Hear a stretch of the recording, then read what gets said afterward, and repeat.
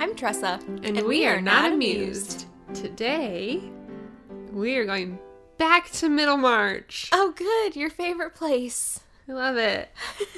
Here's the part 2 from the last Middlemarch episode. So, book 6. Really, it's just book 6. Well, yeah. So, we did say in the other episode we were doing both books, so that was our bad. We didn't realize when we took on book 5 just what we were trying to do. No, but have no fear. I have reread book 6. Book 6 is here. And I have Sorry. extensive notes on it. How many pages do you have? I have 6 full pages. For book 6. A line on page 7. So Taylor will be leading this discussion today. That's fine. That's fine. I hope you all love the sound of my voice. Because I don't. Right? Whenever I listen back to these, I'm like, that's not me. And I think I have to edit this one.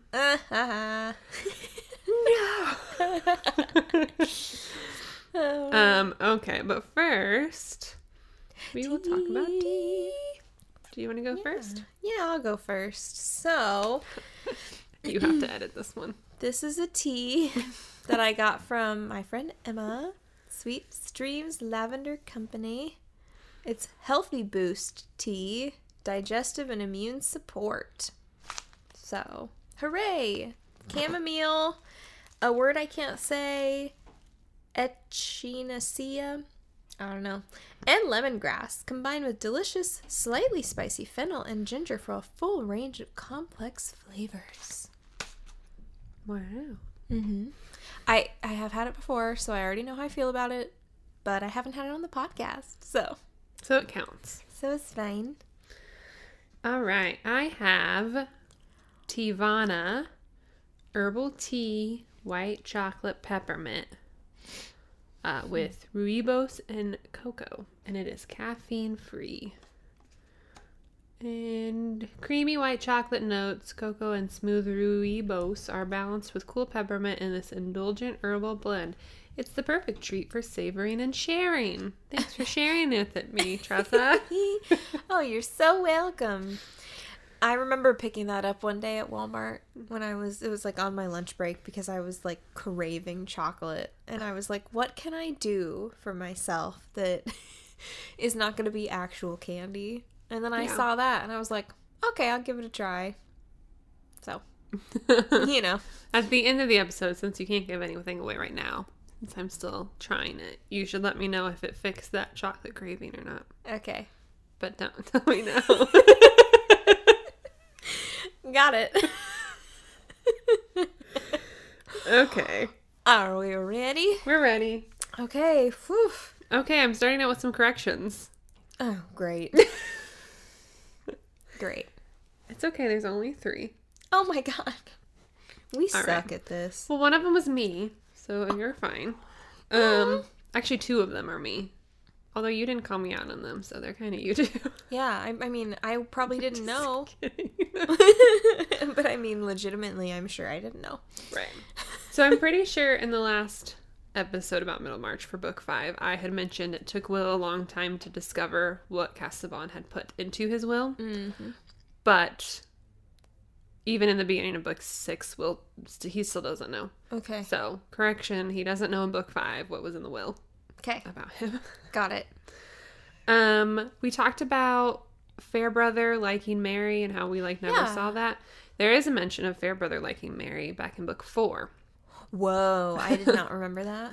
And I put the quote here. Oh. I'm loving quotes recently. I like it. As the vicar walked to Lowick, anyone watching him closely might have seen him twice shrug his shoulders. Sorry. I'm like envisioning that. Right. Seems like a dance. I think that the rare Englishmen who have this gesture are never of the heavy type. For fear of any lumbering instance to the contrary, I will say, hardly ever. They have usually a fine temperament and much tolerance towards the smaller errors of men, themselves inclusive. The vicar was holding an inward dialogue in which he told himself that there was probably something more between Fred and Mary Garth than the regard of old playfellows, and replied with the question whether that bit of womanhood were not a great deal too choice for that crude young gentleman.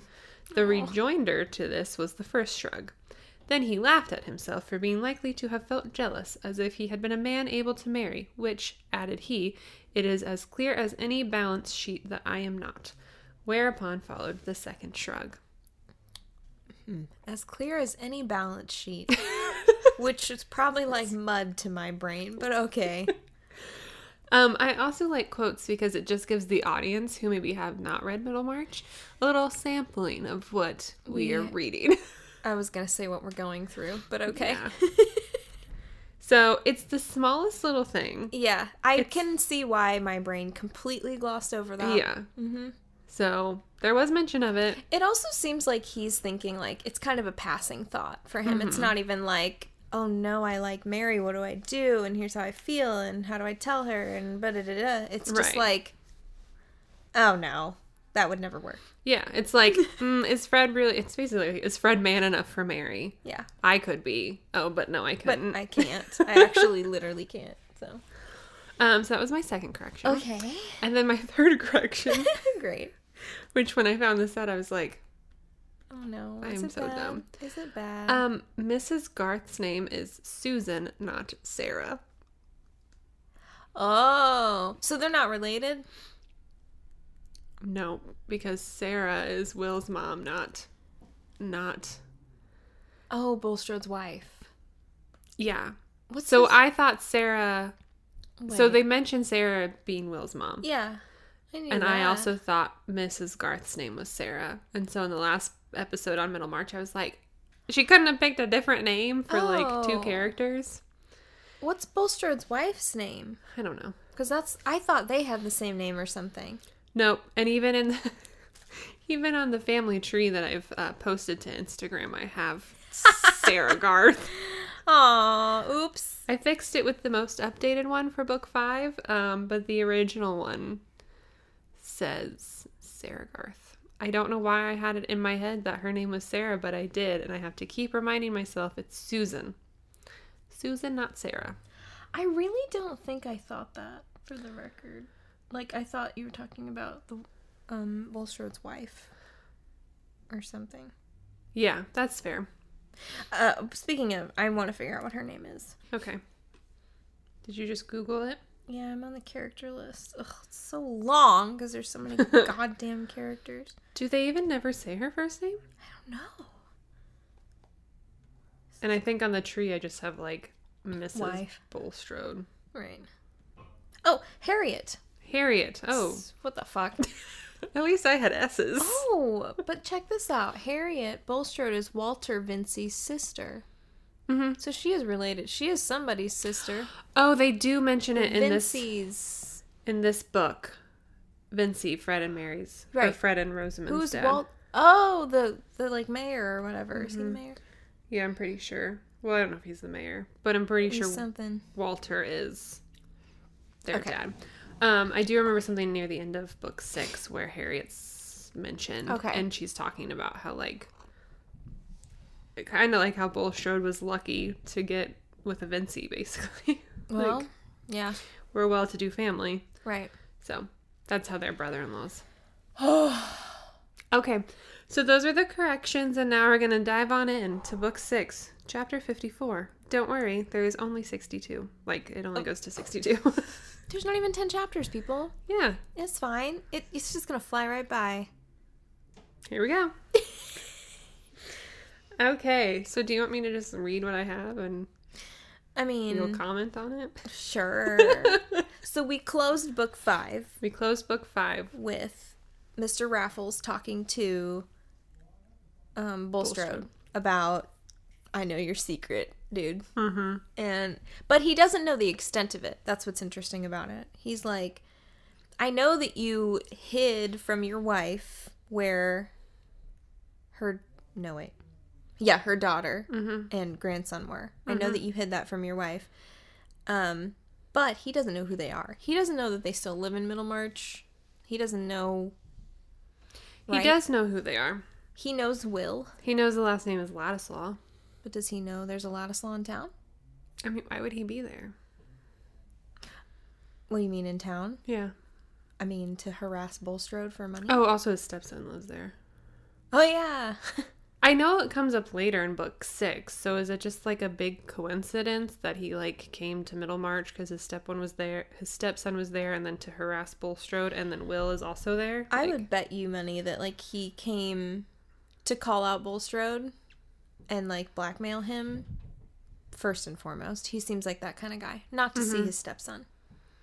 He just he came to see his stepson because that was the guy who just inherited Featherstone's. That's true. Yeah. He seems like a money-motivated man. Which is why he went. Yeah. Because he asked Riggs, Joshua Riggs. Yes, okay. That's his name. Thank you. For money.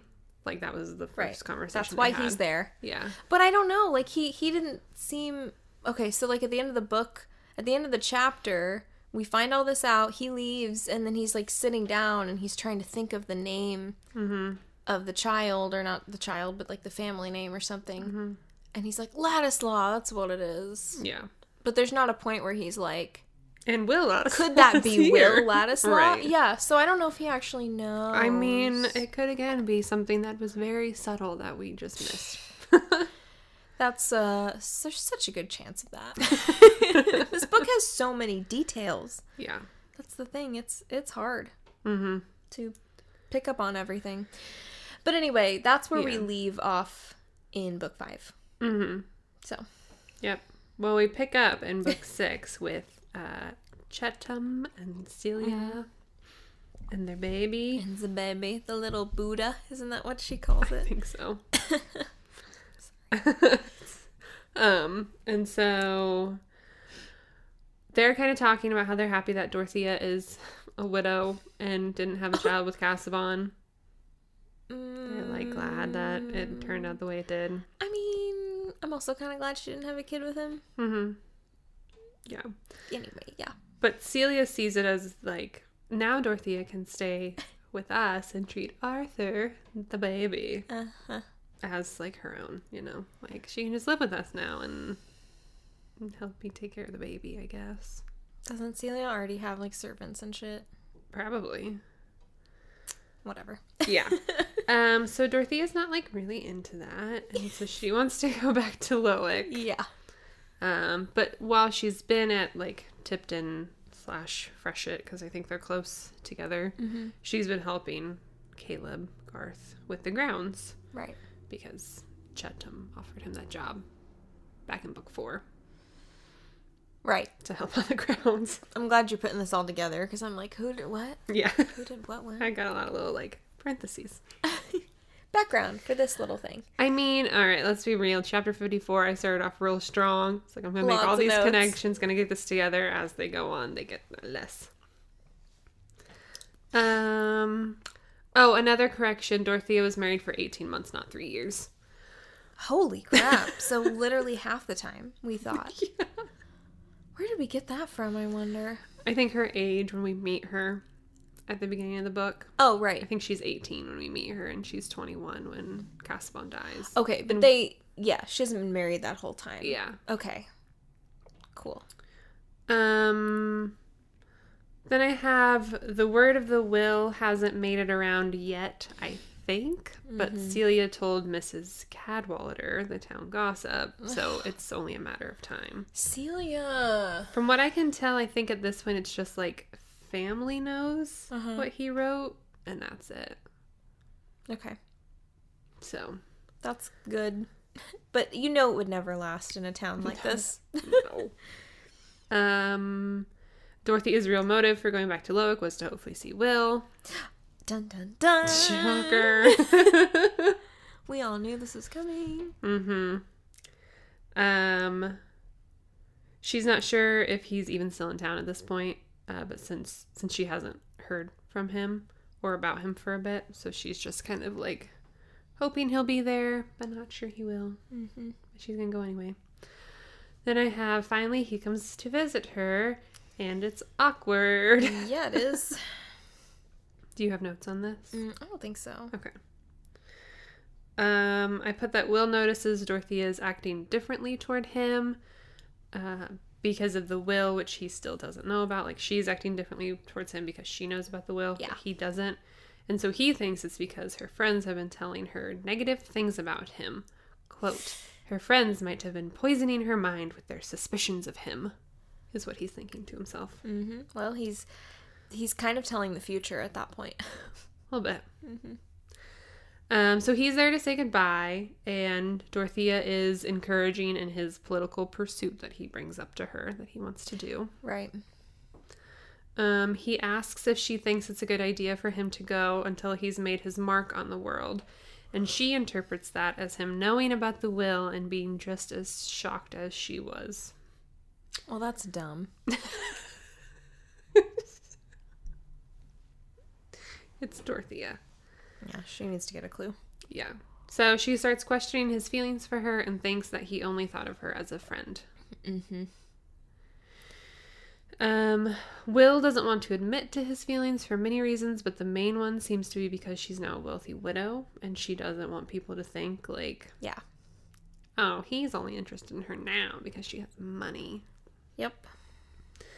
They have a little back and forth, hinting at things and what they're talking about until Chetham's announced. And I put a page number in case we wanted to refer to it. I was, like, really in for these notes. Wow. Amazing. I'm pretty sure, if I remember correctly, they're, like, it's, like, flirting, you know? Like subtle flirting. Like, they're hinting at things that could have been between them. Yeah. Well, because he was can't. interested in her first. Yeah. So. Yeah. But then Chettam shows up. And so Will says a quick goodbye, and Dorothea can feel Chetham's disapproval of Will, but she doesn't feel like talking about it. So when Will leaves, she asks about Celia in order to diffuse the tension and change the subject. And that's the end of chapter 54. Wasn't that a thrilling chapter? Oh, God. Like I said. Not the most boring of this book, though. Like I said, though, I'm so ready to get past Dorothea and Will and their drama. Yeah. Like, I'm just kind of like, can you just concentrate on the characters I like, which is mostly Mary and Fred at this point? They don't really concentrate on very much, I feel like. It sucks. They better be more prominent in the last 2 books. Whatever. Yeah, I don't know. We'll find out. Yeah. So chapter 55 was a short chapter. Bless. Dorothea, it's still about Dorothea. Sorry. Okay. And she's upset with Will's departure. She's still under the impression that he knows of Casaubon's will, and that's why he left. And she's sad because she believes that if she should ever see him again, he'll be a completely different person, having grown from his time away. Oh. And they'll never have the friendship they have now, ever again. It won't ever be the same. Isn't that so upsetting, Tressa?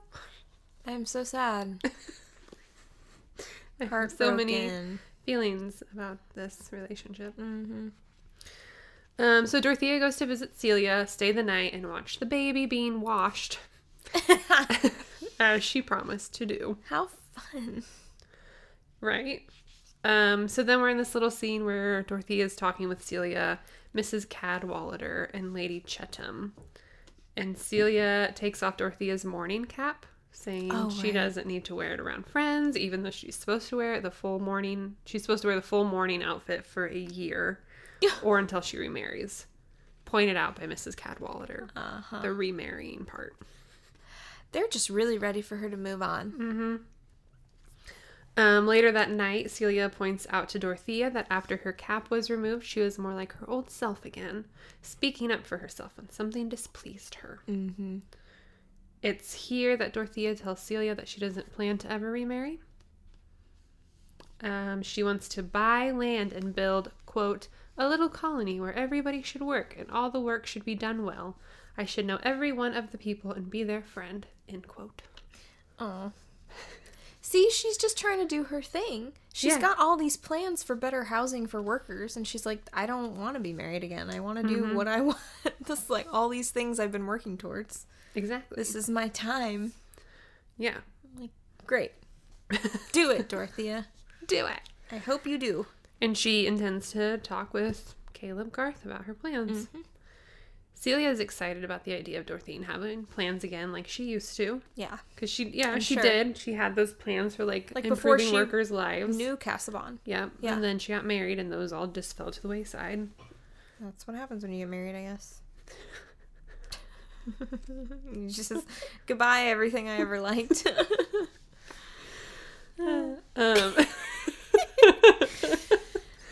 Celia tells James later that night that Dorothea has no intention of ever remarrying. He doesn't say anything to Celia, but is secretly happy about this for one big reason, which I thought was very weird. He found something to be, quote, repulsive about a woman's second marriage, and felt that no matter who it was, it would be, quote, a sort of, I practiced this word. Cut that out. Desecration. Yes. It would be a sort of desecration for Dorothea. Why? Her husband died. It's not like... I mean, back in that day, I kind of... they were... If you got divorced, if you could, that was like a big deal. Yeah. A big deal. Usually it was like you were married till one of you died. Yeah. Or you were murdered. Whatever. So judgy, James. Mm-hmm. No need. Yep. Hence, Aqua Tavana. Don't you think exactly like... Okay, let's say that Celia died. Yeah. James would get remarried. Well, I think it's just a woman. Well, exactly. That's what I'm saying. Yeah. This is double standard. Well, yeah. What time period are we in? Duh. Welcome to history. Okay, so that was chapter 55. Okay. 56. Cool. Look, we're flying through it. Everyone still with us? Are we still awake, everybody? Tress has been yawning a lot. Hey, you started it. I haven't yawned since I've started. Yeah, but you yawned when you got here. Okay, like 3 hours ago. Well, exactly. I have like almost 2 pages on chapter 56. So Holy moly. Okay, it must have been some big stuff happening. get in. Are you trying to find it in the book? I actually have it pulled up. Oh, okay, perfect. We're good. All right, so we start out Caleb Garth. Yay, This Caleb! is okay, so this has Caleb and Fred in it. Good. We're back. Yeah. Okay. He's impressed with Dorothea's ideas in regard to business. Yep. So that's nice. Yeah. And he talks to Susan, That's his wife, not his Sarah. wife, about it. And tries to be like, no, Susan, you just need to like hear her ideas. She's whatever. Why so is smart. Susan so resistant? I don't know. And then the big thing was there's like a talk of a railroad coming to Middlemarch. And there are quite a few people who are not thrilled with the idea. A group of workers with the funny accents. Yes, we're talking about it, right? Yeah. Okay, this was definitely the part where I was so confused when I was listening to the audiobook. Because some of the words are literally not words. They're It's like... almost easier to read it. Yeah. It's like a dialect. And I was like, what are they saying? I wish I could find an example. Because when I read it, I could put together what they were trying to say. Oof. Go ahead. Aye, to be sure. And in parts against Brassing, by what I've heard say, the folks fell on 'em when they were spying and broke their peepholes as they carry, and drove 'em away, so as they knew better than come again. It wore good foon, I'd be bound. What did they say? What? Interpret. I don't know what he's saying about Brassing, but the other guy said it was good fun. Well, Brassing's a place. Oh, okay. I just don't even know. I'm pretty sure. You're probably right. Why, there'll be no stirring from one place to another. There's like a thing in there. Mm-hmm. I don't know what that means. I don't know Like why. an apostrophe? No, it's a dash. Oh. Ford. They also have Ford. F-O-R apostrophe A-R-D. Ford. Yeah. It's just funny. You're right. Now that I'm looking at it, it is easier.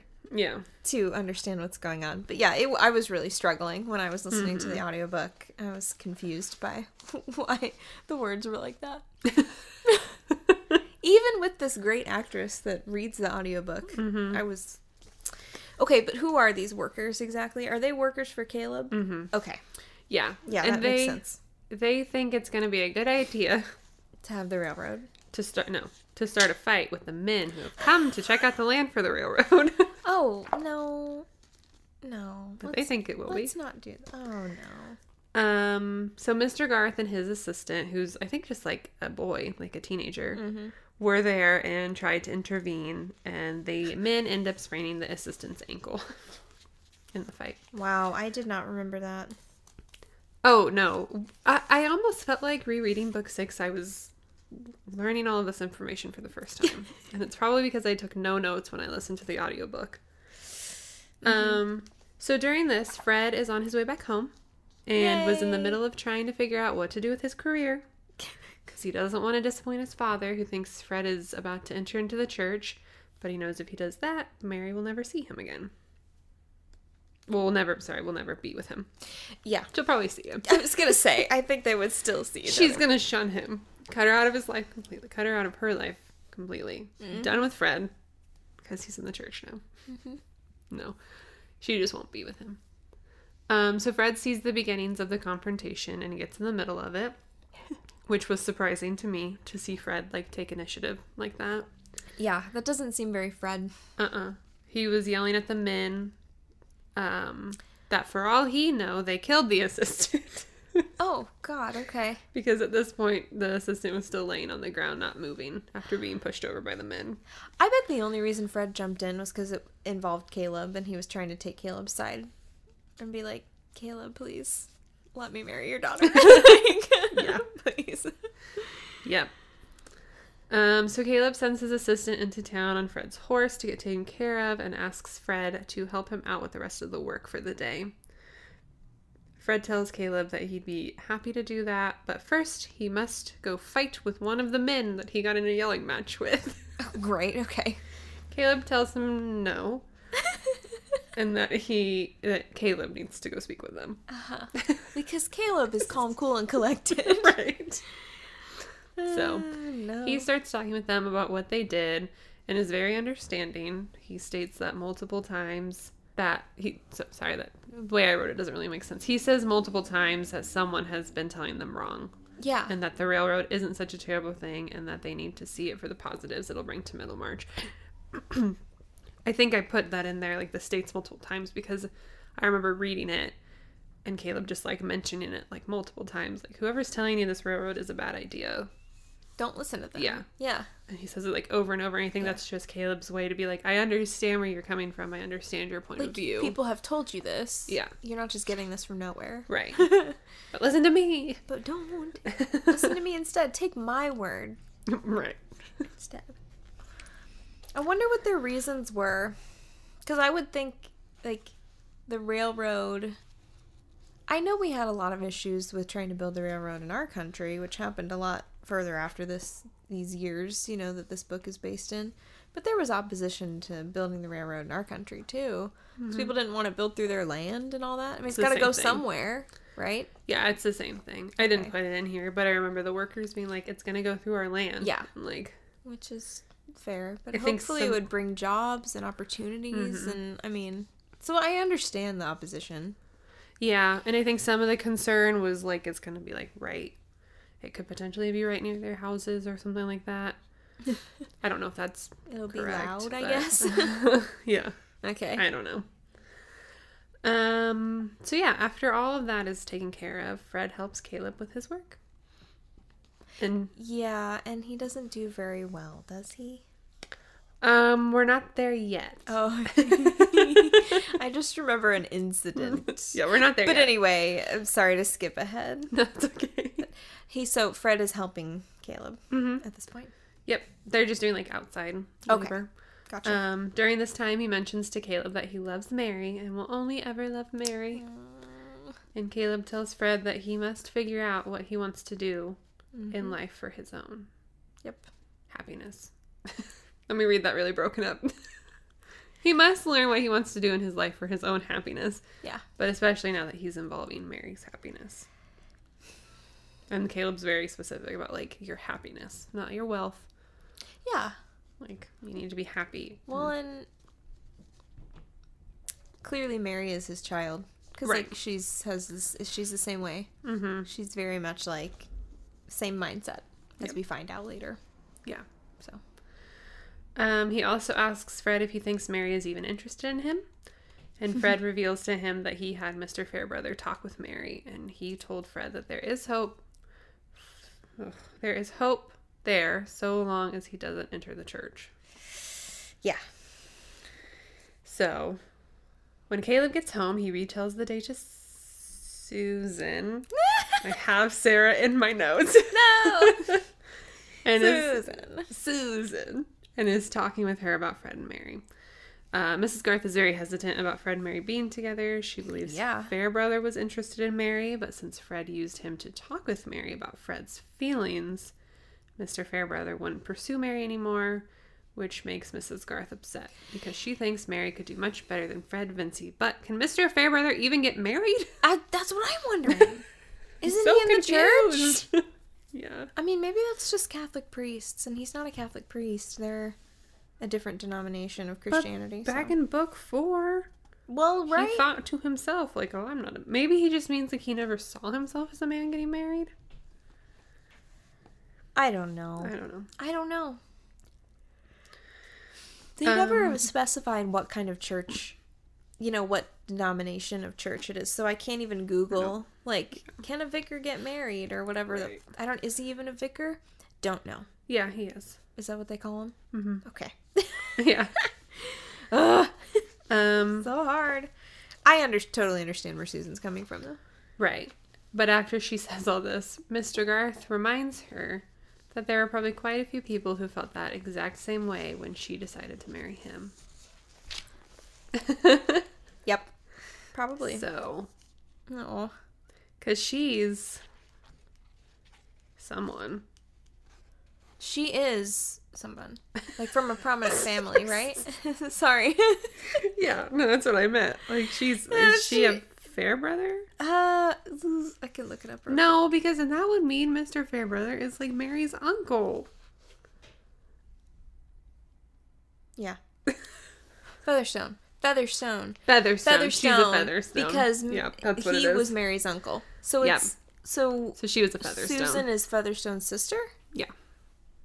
Cool. We did it. And that's how the Featherstone, Garth, Bulstrode brother-in-laws are all together.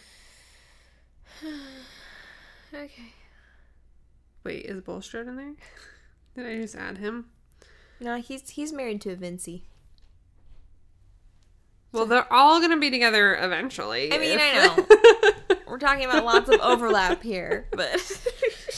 So it's the Featherstones and the Garths. Yep. They're connected. Related by marriage. And then the Bulstrodes and the Vincys. Yes. And then the Fairbrothers are really just not related to anybody. There's just the one guy. The one vicar. But there's his mom. Oh. And his aunt. Who he was, like, hanging out with. Not in this book. They're just nobody, I guess. They're just there. So then Mr. Garth tells Susan that he wants to offer Fred a job with him, and while Susan... Oh, see, I fixed my notes there. I have Susan written right there. While Susan is proud of the man Caleb is, she has her worries about how this will all end up for Mary. We are still in the same chapter. Speaking of marrying, vicars can get married. They can? Mm-hmm. Okay. They can. So he just must have never seen himself as a man who would get married. He also, I don't know his history, but they can't get remarried. So if he'd already been married, and even if his wife died, it's just not allowed. I don't think he has. So, unless it's something we haven't learned yet. Yeah. So this is where you were thinking of with Fred. On Fred's first day, Mr. Garth surprises him with desk work, something Fred had not thought he would need to do. Clearly, he did not prep for this. Nope. Do you want to say why? Well, I don't remember the exact details, but I know he had to do some sort of calculations for Caleb, like in the books, that kind of thing. And Caleb, Caleb is a cool, calm man. And Fred's work, after he gave it to him, the books, he's like, here, I did it. And Caleb was like, this is atrocious. And, like, kind of got upset. Because he was like, this is actually really bad, Fred. Why do you not know how to do this? And I don't know, it wasn't clear to me if his, like, math was wrong or if his handwriting was just really bad. It's his handwriting. Okay. So his handwriting sucks. And Caleb's like, you can't be doing books like this. Nope. So he says, at that time, the opinion existed that it was beneath a gentleman to write legibly or with a hand in the least suitable to a clerk. Sorry, that wasn't actually a Caleb quote. That was a quote from the book. Oh. But when Fred is done and shows it to Mr. Garth, Caleb does say, think that this is a country where a man's education may cost hundreds and hundreds, and it turns you out this.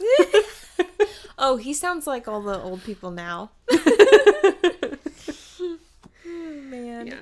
So he tells Fred that he needs to practice his handwriting day and night until it improves, and he needs to tell his parents what he's decided to do, because Fred still has not told his parents that he's going to work for Mr. Caleb Garth. Uh-huh. So, Fred tells his parents. He talks to his father at his warehouse. Mr. Vincey was initially upset, saying that Fred has thrown away his education and lowered himself a step on the ladder, but eventually sort of accepts what Fred is doing. Like, gives him a handshake before he leaves his office and stuff like that. Seems to be very hesitant, though, or just, he's kind of, like, resigned. Mm-hmm. But, I don't know. His dad is a little intimidating. Yeah. I think. Mm-hmm. Especially for Fred. Yeah. I mean, I think that was really hard for Fred to tell him. Mm-hmm. Really hard. His mother, though, is actually more upset by the fact that Fred is taking this job. So by Fred taking the job, it's basically secured him to marry Mary, and she doesn't want him to be a part of the Garth family. She sees them as plain folk and doesn't want them in her life in any way. Oh, yeah, I had a note about that. Yeah. I was like, you want to fight me, Mrs. Vincey? These are my favorite characters. Yeah, I wrote down a quote on that because I was angry. The certainty that Fred would marry Mary Garth, that her life would henceforth be spoiled by a perpetual infusion of Garths and their ways. Mm-hmm. Shut the fuck up. Oh my god. I was so angry after that. Oh, I also wrote down, poor Fred having to pay for his own tailor now. Oh, I know. Because he's like, I guess his dad is like, His dad, yep. You can, you know, pursue this other career, but like I'm not paying for your life anymore. You're gonna have less suits now. Yeah, and you're I was like, tailored yourself. Oh, poor baby Fred. Oh, so hard. I feel like if he's going to work for Mr. Garth, he doesn't need to have nice suits. I can't imagine Mr. Garth does. No. So. Well, I don't know. He's in some sort of office doing books. Desk work. But so beneath him, though. I guess, apparently. I don't know. That was a whole section that I was not feeling. Yeah. Yeah. So at the end of the chapter, Mr. and Mrs. Vincey are talking about Rosamond and Lydgate's financial troubles. Oof. Yeah. And Mr. Vincey is convinced that Rosamond will be coming to him soon to ask for money, but he says he won't give her any and that Lydgate's family should be the ones to help them out of debt. Mrs. Vincey says, quote, "Yes, poor thing. I'm sure I felt for her being disappointed of her baby, but she got over it nicely." Yeah, okay. And that just kind of came out of nowhere, I felt like.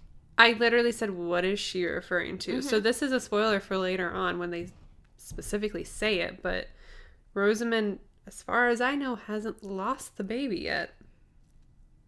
So is she saying that Rosamond was upset that she discovered she was pregnant, but got over it? Ooh, I don't know. Because it comes up in a later chapter, like the whole situation with how Rosamond loses her baby. Yeah.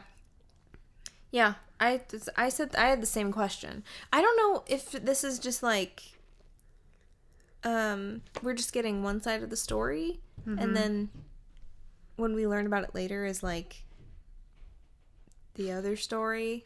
Right. But at the same time. Yeah. Or before. Like, they're not overlapping it. They're like, here's this family going through whatever they're going through. And now here's this family who's going through whatever they're going through. But it's the same time that this family is going through their thing, you know? I don't know. Maybe. Yeah. That kind of makes me think that's the case. But what a weird way to do that. Yeah, because we didn't even know. We knew she was pregnant. She's pregnant but with, like, one mention. Like, what happened to her baby? Yeah. We were like, what do you mean? What do you mean she's disappointed? Yeah, and that was a quote. Like, what I read was a quote of her, like, being disappointed of her baby. Ugly? What do you mean? I don't know. So, yeah, I have no idea. I don't know if it's because at this point Rosie lost her baby or if she was upset that she was pregnant. But, like, got over it. I can't imagine she would be. Rosie? I mean... I don't know. I just feel like it's, you know, what women were supposed to do. I know, but maybe she didn't want to get pregnant yet. Yeah. Because, you know, she's still so flirty. And if they're in financial troubles, too. Yeah. Bad time for that. But I don't know if she knows about their financial troubles yet. Yeah, that's true. Ugh. So confusing. Do we know anything about the Lydgate, like, family? Like, where he comes from? Because the Vinceys are saying, nope, you know, Lydgate needs to figure that out. He needs to ask his... We know a little bit. I think when we first meet Lydgate, we learn that he came from a pretty prominent family in a different town, I'm pretty sure. Mm-hmm. But then his choosing to go into, like, the medical profession, it's like not what it is nowadays, I feel like. Like, back then, being a doctor. Like it was hard. Like, yeah. And it's not like a like impressive job. It's not like a... Yeah, which is shocking. Yeah. Because I'm like, yeah, it's weird because nowadays being a doctor is one of the highest, you know, professions you can have. And maybe it's the way Lydgate goes about it by, like, focusing more on the poor and, like, wanting to help them, you know, and not, like, trying to get in with the wealthy families. Mm-hmm. I don't know. But I think his family is pretty well off. Okay. So they could help them. Yeah. Probably. But I think Lydgate is kind of estranged from his family. Yeah, and... Like, I don't think they're very close. Yeah, it sounds like he probably was like, I don't like that. Like, just living off your parents' vibe. Yeah. He's not about that life. Mm-hmm. Maybe that's why he and Will got along so well. Maybe. They were both kind of opposed to that and more about equality. Mm-hmm. That's chapter 56. So, 57. Oh, okay. Moving right along. Mm-hmm. Fred stops by to talk with Mrs. Garth, who reveals that Mr. Fairbrother has feelings for Mary. Fred then goes to visit Mary, where he informs her that her older brother, Christy, is in town. That was kind of like his reason, quote unquote, for going to see Mary. Like, he stopped by the Garths and saw that her older brother was here. And Mrs. Garth was like, you can go tell Mary, you know, like, I know you're going to go talk to her. You're, like, on your way to see her. So when you go, can you tell her that Christy's here? And then he also tells Mary that he'll be working for her father. Yeah. So. I just remember writing this. Fred is jealous of Fairbrother, and even after Fairbrother sets up a way for Mary and Fred to speak to one another privately, because where Mary is, she's like with his, I think it's his aunt and his mom, and he's there. The first thing Fred says to Mary is how it's no use him trying to be with her because she's just going to marry Fairbrother anyway. And I whispered to myself as I set my book down to write this note, God, he's so stupid. He's so stupid. Like, why? And I had to, like, write this all out. Like, Fred's jealous of Fairbrother. It's fine. Fairbrother is an honorable man, and he would not try anything. No. At this point, like, he knows the situation. Yeah. And he's not like that. So. Not everyone is out to get you, Fred. No. And he tells Mary that he could be happy if it weren't for this. And Mary asks what this is. And he says it's the fact that there's no way he can beat out Fairbrother. And then I put, thank God for Fred that Mary puts up with his insane thoughts. She laughs at him and tries to reassure him that there's nothing to worry about without right out saying that she likes Fred just as much as he likes her. You know, because she doesn't want to be like, no, it's fine, Fred. I care for you as much as you care for me. Like, that's not Mary's style. Mary's also not ready to commit to him by any means. She's like, you're not there yet. You're not there yet. Sorry. You're not marryable. Is that a word? No. You're not marriage material yet. You're not marriage material. There you go. That's people say that. Yeah. So Fred is still jealous of Fairbrother, but takes some comfort in Mary's words. Mary, however, is ready to spend a day at home away from the Lowick parsonage and Fairbrother because she can feel herself starting to like pull away from him a little bit. Just, you know, because she doesn't want to potentially, I feel like, lead him on in any way, even if Fairbrother is like, all right, I accept the fact, like, you and Fred, that's the thing. I feel like Mary still feels like, I don't want to even potentially give you any, like, mixed messages or something. I feel bad for Mary at this point. I do too. It's funny because she's described as like so plain and all this, and yet here she is being pursued, kind of. Not really pursued by two men, but like two men are very interested in her. Yeah. And yeah, it's because she's Mary.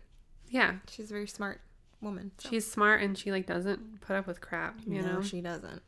And I think what probably happened was Fairbrother saw how well she dealt with Featherstone when she worked for him. Because that was a whole task. It was probably like, wow, this girl's amazing. What a good woman.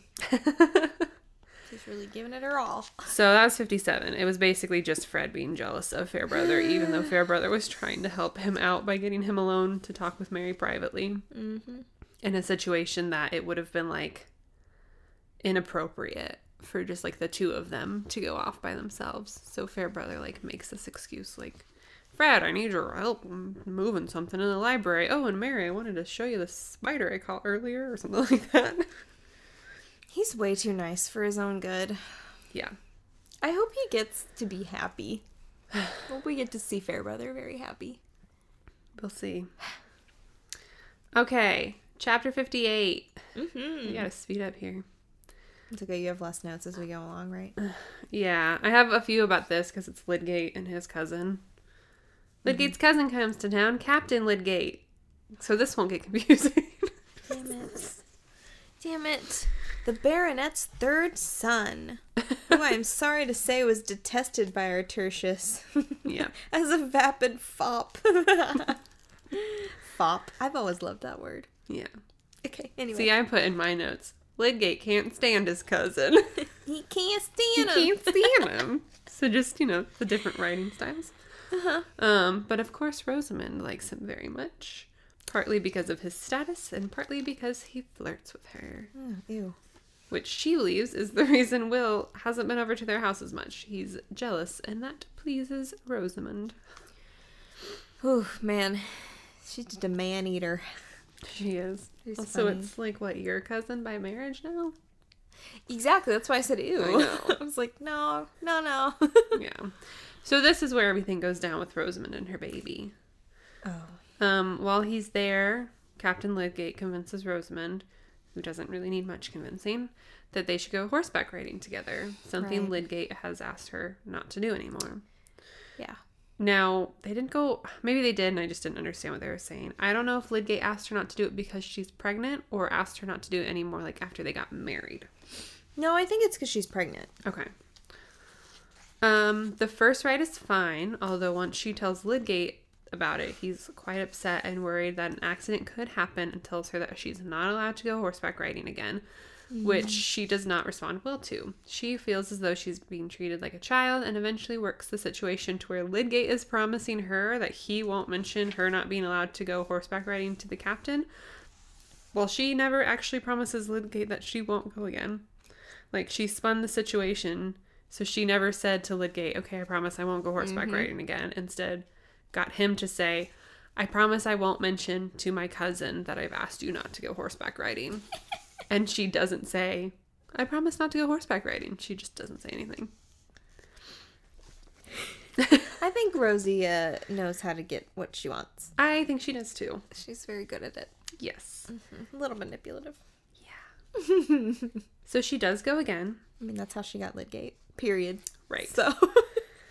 And this time her horse is spooked and she ends up losing the baby. But of course Lydgate can't really be too upset with her since she just went through losing their baby. But she also states that she thinks it would have happened even if she had stayed home because she had felt similar pains before. So yeah, I mean, there's no way to know really at that point. Although it would have been nice since your husband's a doctor if maybe you had mentioned to him. I'm having some weird pains. Here. Yeah. Could you check it out? It didn't even occur to me when you mentioned, how he had asked her not to ride anymore. The fact that he was a doctor. Yeah. It's we don't know if that was just him being like, I don't want you out riding with men or whatever, or if it was no, it's unhealthy for you. Mm-hmm. Don't ride anymore. If it was more of a doctor's request. Yeah. Either way, it's sad. It is sad.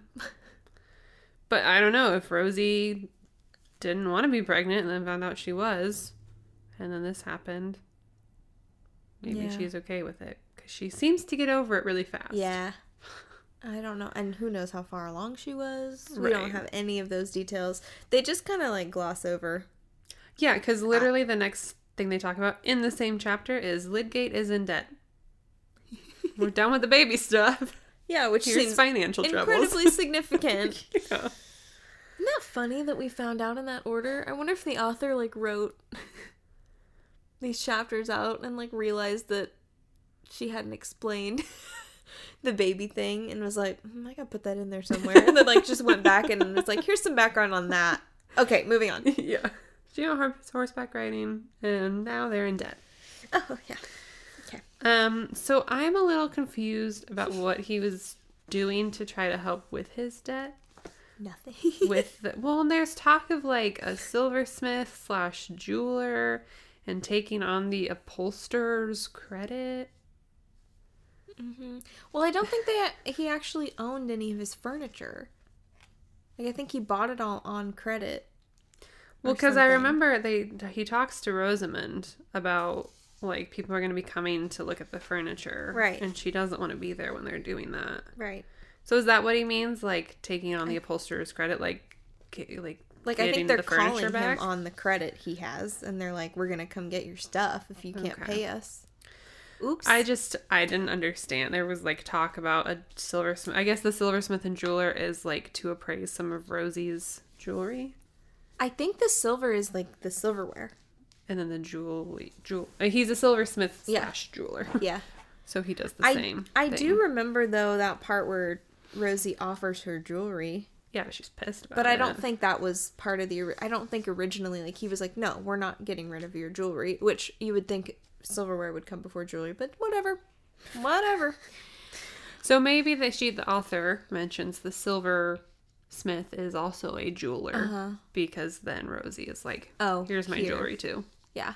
Well, and I think it was interesting because I know she didn't want to get rid of her jewelry, but I made a note about it because I felt like she was like, well, we're in dire straits, right? So here's my jewelry to reduce our debt, and then her husband is annoyed that she doesn't want to be home when the possessions are given away.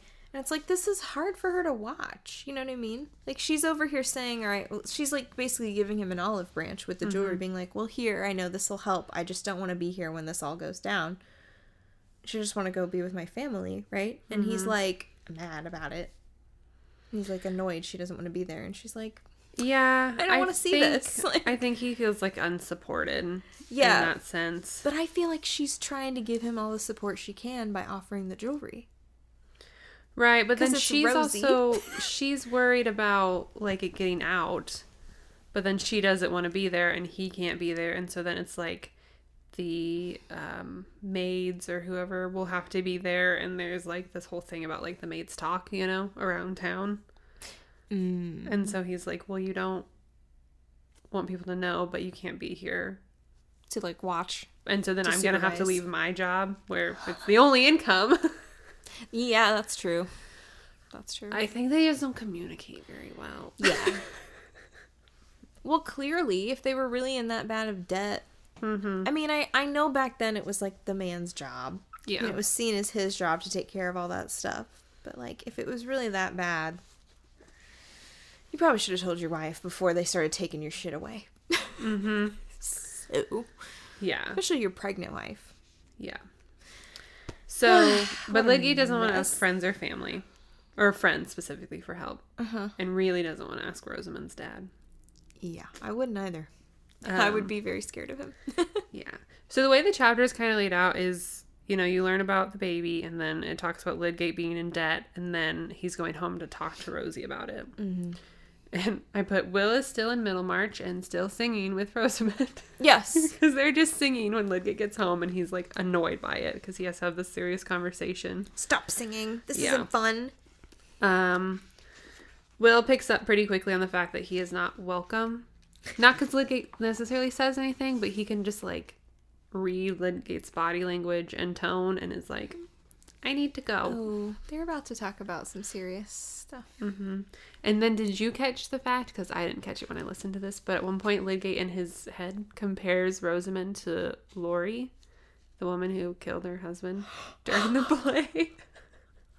Nope. And he wonders if Rosamund would kill him if she became bored of him. Oh, yeah, I kind of remember reading that. I think it's just like a passing thought. But Yeah, I was he's not like legitimately afraid for his life. No. But I'm like, yeah, dude, you have a type. Like, what do you want? Mm-hmm.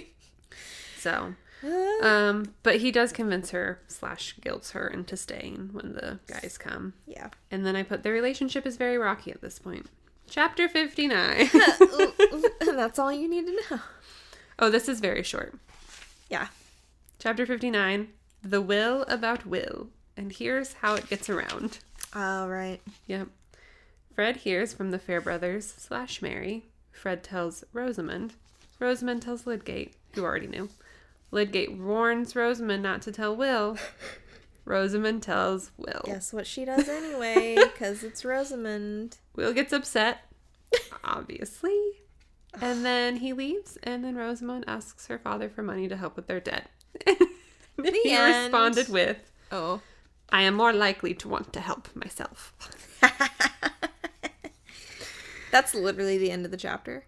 That's the whole chapter. It's just like, basically, it's obviously longer than that, because it goes into detail about, like, Fred doesn't know what to talk to Rosamund about, because now they, like don't live together, and she's married, and And has all a this. kid. Or had a kid. He doesn't know how to, like, relate, and so the Yeah. only thing he can think to talk to her about is, like, the town gossip, and he just heard about the will. Fred. So, And you should have known Rosie was going to make its way around. yep, Well, poor Will. Like, I know. finding that out, it'd be... Finding it out from Rosamund, Yeah. like, you don't even find it out from, like, I don't know if there would be a better person, but maybe Dorothea. I don't know. So this chapter just really shows how Rosie will probably be the future Mrs. Cadwallader, the town gossip. Honestly. Like, she can't Makes keep a sense. secret, and she can't do anything that she's asked. Like, Lydgate was very adamant about, I do not want to ask your father for money. Please do not ask your father. That was another reason he didn't want her to go to the house when it was being cleared out. And then she goes and asks her dad for money. Okay, so this was the chapter I think oh, no. These next two chapters, okay. Chapter 60, the first thing I wrote was, there's an auction and I'm bored. Yep. I remember that. It's like, And I it's don't the care. auction for the hospital? I Is don't that know. right? Okay, I don't know. This is just like where I start to like lose focus, and I can't. Well, it's because it doesn't directly impact our characters, so we're just like, but why? And there was so much drama in the last chapter. Yeah, I'm just like, let's keep going with the drama. And now there's an auction in Middlemarch that everyone's gonna go to. I wrote down a note about that, and I just remember there was like some sort of riddle book that they were auctioning off. Yeah. And then some guy like was like, yeah, buy it, it's great. Here, let me read a riddle for you. And the riddle was, how must you spell honey to make it catch ladybirds? Yeah, I know. The answer, money. And I was like, I don't get it. Because it rhymes with honey? I don't know. Because you changed one letter? I don't know. Anyway, I was like, I would not buy that book. No. That did not sell me on this book, okay? The big thing with the auction, well, Will won a painting for Mrs. Bulstrode. Was the art. I do remember that. Because Mr. Bulstrode asked him to go with her because he was worried that she would, I guess, buy something that wasn't worth anything and like spend a bunch of their money on it. I don't know. But then the big thing is Raffles shows up. Yes. And starts shit. Yeah, oh my God. Because why wouldn't he? Yeah, it looks like I have a lot of notes. It's because I put in a really big quote. Oh no. It's later. So we're at the auction and Raffles is there. And he finds Will after he's bought the painting. And he goes up to Will. He's like, hey, was your mom's name Sarah Dunkirk? And Will's like, yeah. He also asks if his parents were still alive, which Will says no. They're not. It's a very strange interaction. Well, and Will's like, what? Who are you? Yeah. Yeah. And then Raffles just kind of like, all right, and leaves. And he just plants a seed of questioning. But then he comes up to him later. Just because, yeah. It's like Will's leaving. He's walking home from the auction. And Raffles probably saw someone who could swindle out of money. And so he was like, oh, well, anyway, gotta go. Like, talk to you later. Yeah, I'll find you. I'll find you. Don't worry. That tracks. It actually does. So when he finds him like on the streets later, he tells Will how he had met his father when he was traveling, and at that time his father was very ill. And then he asks Will if his dad got better, which my first reaction was like, you already asked him if his parents were dead, so like, does that not answer it? Yeah. But then I was like, okay, well, people can get better from and then die. Yeah, so that makes sense. But Will said no. So I guess that's how Will's dad died. Possibly, yeah. Okay, so here's the quote I have. So then Raffles informs Will that he knew his mother and why she ran away. Everyone get ready. Okay, quote. You know nothing dishonorable of her, sir, said Will, turning to him rather savagely. But Mr. Raffles just now was not sensitive to shades of manner. Not a bit, said he, tossing his head decisively. She was a little too honorable to like her friends. That was it. Here Raffles again winked slowly.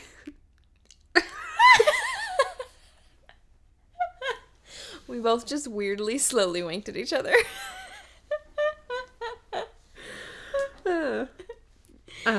Oh no. Lord bless you, I knew all about him. A little in what you may call the respectable thieving line, the high style of receiving house. None of your holes and corners. First rate. Slap up shop. High profits and no mistake. I had to read that like multiple times. That's about house building, right? I don't know. Holes and stuff, meaning doorway. Okay, anyway, it doesn't matter. It doesn't matter. But Lord, Sarah would have known nothing about it. A dashing young lady she was. Fine boarding school. Fit for a lord's wife. Only Archie Duncan threw it at her out of spite because she would have nothing to do with him. And so she ran away from the whole concern. I travelled for him, sir, in a gentlemanly way, at a high salary. They didn't mind her running away at first. Godly folks, sir. Very godly. And she was for the stage. The son was alive then, and the daughter was at a discount. End quote. Meaning Will, the son. Well, they had a son. He has an uncle. Had an uncle. There was Sarah, and she had a brother. So I think the son was alive then. Because then later, okay, we find out that Sarah's brother died. Oh. Do we? Okay, great. So Will gets away from Raffles. And because Raffles is like, hey, look, we're at like a bar or something. Let's go get a drink. And Will's like, no. And runs away. I don't like you. It's like he literally runs away. I think I remember them saying something about him like getting into darkness. So Raffles like, can't follow him. That's so funny. So he's proud of his mom, but he's glad that Dorothea's friends, especially the Chethams, don't know about this. He believes it would just add to their suspicions of him, like of his mom running away and like, I guess, becoming an actress. How dare she? So, Then I said, is he going to use this information to prove to everyone that he isn't this horrible person that he thinks everyone else thinks he is? Right. And it's because I have another quote that said, they would find out that the blood in his veins was as free from the taint of meanness as theirs. I don't know. I doubt it. And then we're at chapter 61. There's only 2 more. Okay. And I don't have a lot of notes for these. Okay. Chapter 61. The most boring chapter in God. book 6. Okay, quick summary then. I really struggled to get through it. Oh, God. It's a lot. Okay. Raffles goes to Bulstrode's and asks for him. His wife has to get him to leave by saying Raffles can see Bulstrode at the bank tomorrow. Okay. Now Bulstrode's wife knows about Raffles and will probably ask questions. Right. That's kind of the thing, right? Like 75% of this chapter just dove into more detail about Bulstrode marrying Will's grandmother and how that happened. Listen, we know it happened. Exactly. That was my whole thing when I was reading it. I was like, we know this. I don't care about the details. I don't care about the details. I'm sorry. We know the gist of it. We know how it's going to affect the story. Why do we need to know more? I don't know. Great question. So I quickly said like he was like a preacher or something, and after the family had some hard times, Sarah running away, their son dying, and then her husband dying, Mrs. Dunkirk turned to Bulstrode for comfort. Said she wouldn't marry him until Sarah was found, and we know the rest from there. Like, he found her, didn't tell her, and then she just lost hope that she'd ever be found and married him. Yep. Bulstrode has Will over and tries to tell him all this. Honestly, at this point, I was having a hard time staying awake, but I think basically Will just rejects him and his money. Will's like, hey, fuck off. I think is kind of what happened. I don't know. I mean, because I was like, this is so boring. I also, I wrote down, like, part of the reason that Will didn't take the money is because I don't feel like he'd be able to face Dorothea if he did. Like, there was part of him that was like, I don't think she would see this as, like, an honorable thing. So. Well, I don't know, because she tried to give him their money. Yeah. And he didn't take it. I But know. she, like, tried to do it. I think he wants to be a self-made man. But I don't think she would judge him if he found a way to, like... Oh, no, me neither. I just Will think just thinks she would. I think Will's like, oh, I better not, because it might disappoint Dorothea. Like everything in his mind. He's like, everything is, you know, he just wants to make her happy. Yeah. Like, so. Or be seen as honorable in her eyes. So, anywho, last chapter. Woohoo, you guys. Chapter 62. We made it. Chetam has Mrs. Cadwallader slip into conversation that the gossip... What did I write? I was so tired when I got here. I remember this part, though. Do you want to say it then? Because you know what it is. This gossipy lady, I don't know what her name is. Mrs. Cadwallader. There she is, yep. She was... I remember reading it and thinking, is she accusing Will of having an affair with Rosie? But really, she was just planting the idea, along with Chetam, right? He was like, oh, if I tell her to, like, spread this rumor around, then Dorothea will think, oh my gosh, Will was messing around with Rosie. Mm-hmm. How dare he? And then she won't talk to him, and then we won't have to worry about her reputation being stained by people thinking that there was something going on between them based on Casaubon's will. Yep. Right? So he had this whole plan. Mm-hmm. And he can't say it because it's weird, you know? Uh-huh. So he gets the town gossip. Well, to be like, just slip it into conversation next time you're around Dorothea. Kind of a smart plan. But then Dorothea's like, no. Who wouldn't do that? Yeah. She's just like, no way. What are you talking about? That's all a rumor. Mm-hmm. It ain't real. Yep. It does not work.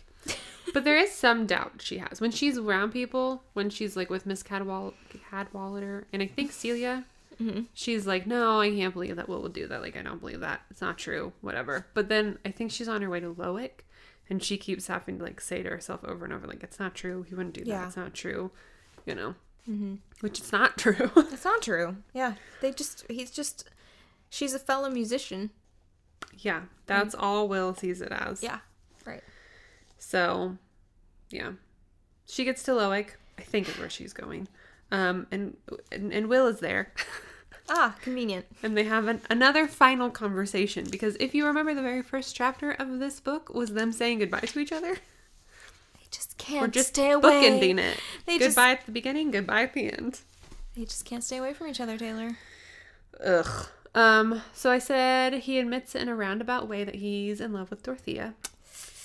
And she doesn't believe, like... Yeah, because he doesn't say, it is a roundabout way. He says something about, like, there's a thing here that he, can't stand to live without, but he's going to have to, or whatever. And she momentarily thinks he's referring to her, but then thinks he might be talking about Rosamund. Yep. And she's like, so clueless. Sorry. She is. Yeah, okay. It's like, girl, come on. She does get a clue, though. Yeah. Because when they part, she realizes that he was, in fact, talking about her. Mm-hmm. And it's like this weird thing, because he leaves, and he's walking. And then she leaves, and she's in, like, a carriage. And she passes him on the road. But, like, she's like, well, like, I can't have my horseman stop. Yeah. Why? I mean, they just left each other, so, like, let's not make this worse than it is. But at that point, she's realized that Will was talking about her. Yeah. And she doesn't have anything to say to him? She's probably just, like, it's all about fucking reputation in this town. She's like, they've made it clear, like, Will knows everything now, too. Yeah. So I guess that's probably why they had this conversation again. Now Will's in on That was the thing. Will. He did keep saying, like, he couldn't leave Middlemarch without talking to Dorothy, and now that he's learned everything he's learned. But it's like, they're both like, everyone would basically judge us if we stayed friends, so, like, we can't be friends, which is stupid, but that's exactly how things worked back then. That's true.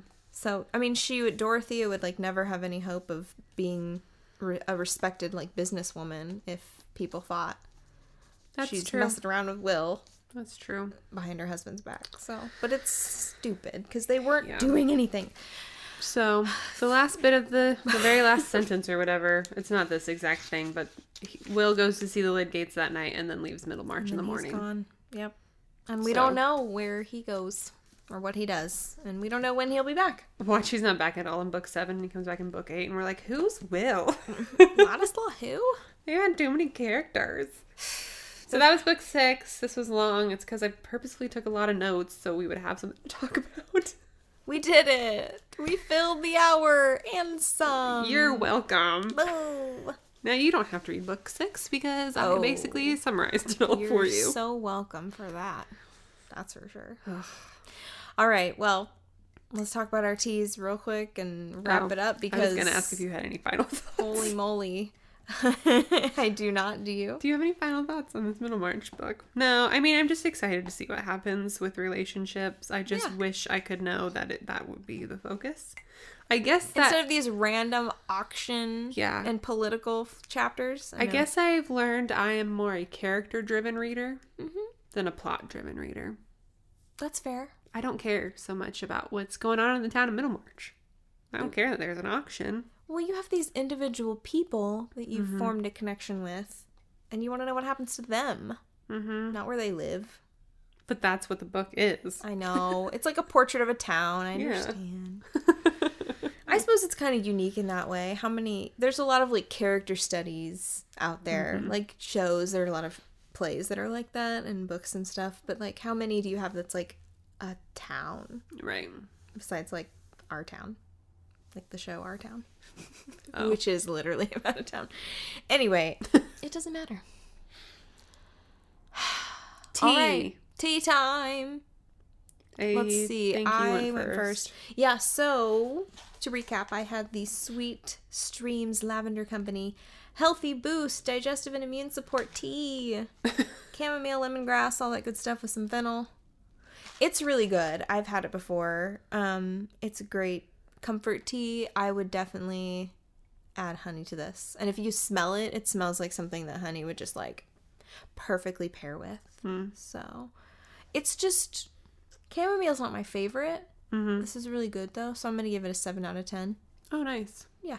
It's good tea. Solid tea. Just not incredible. Right.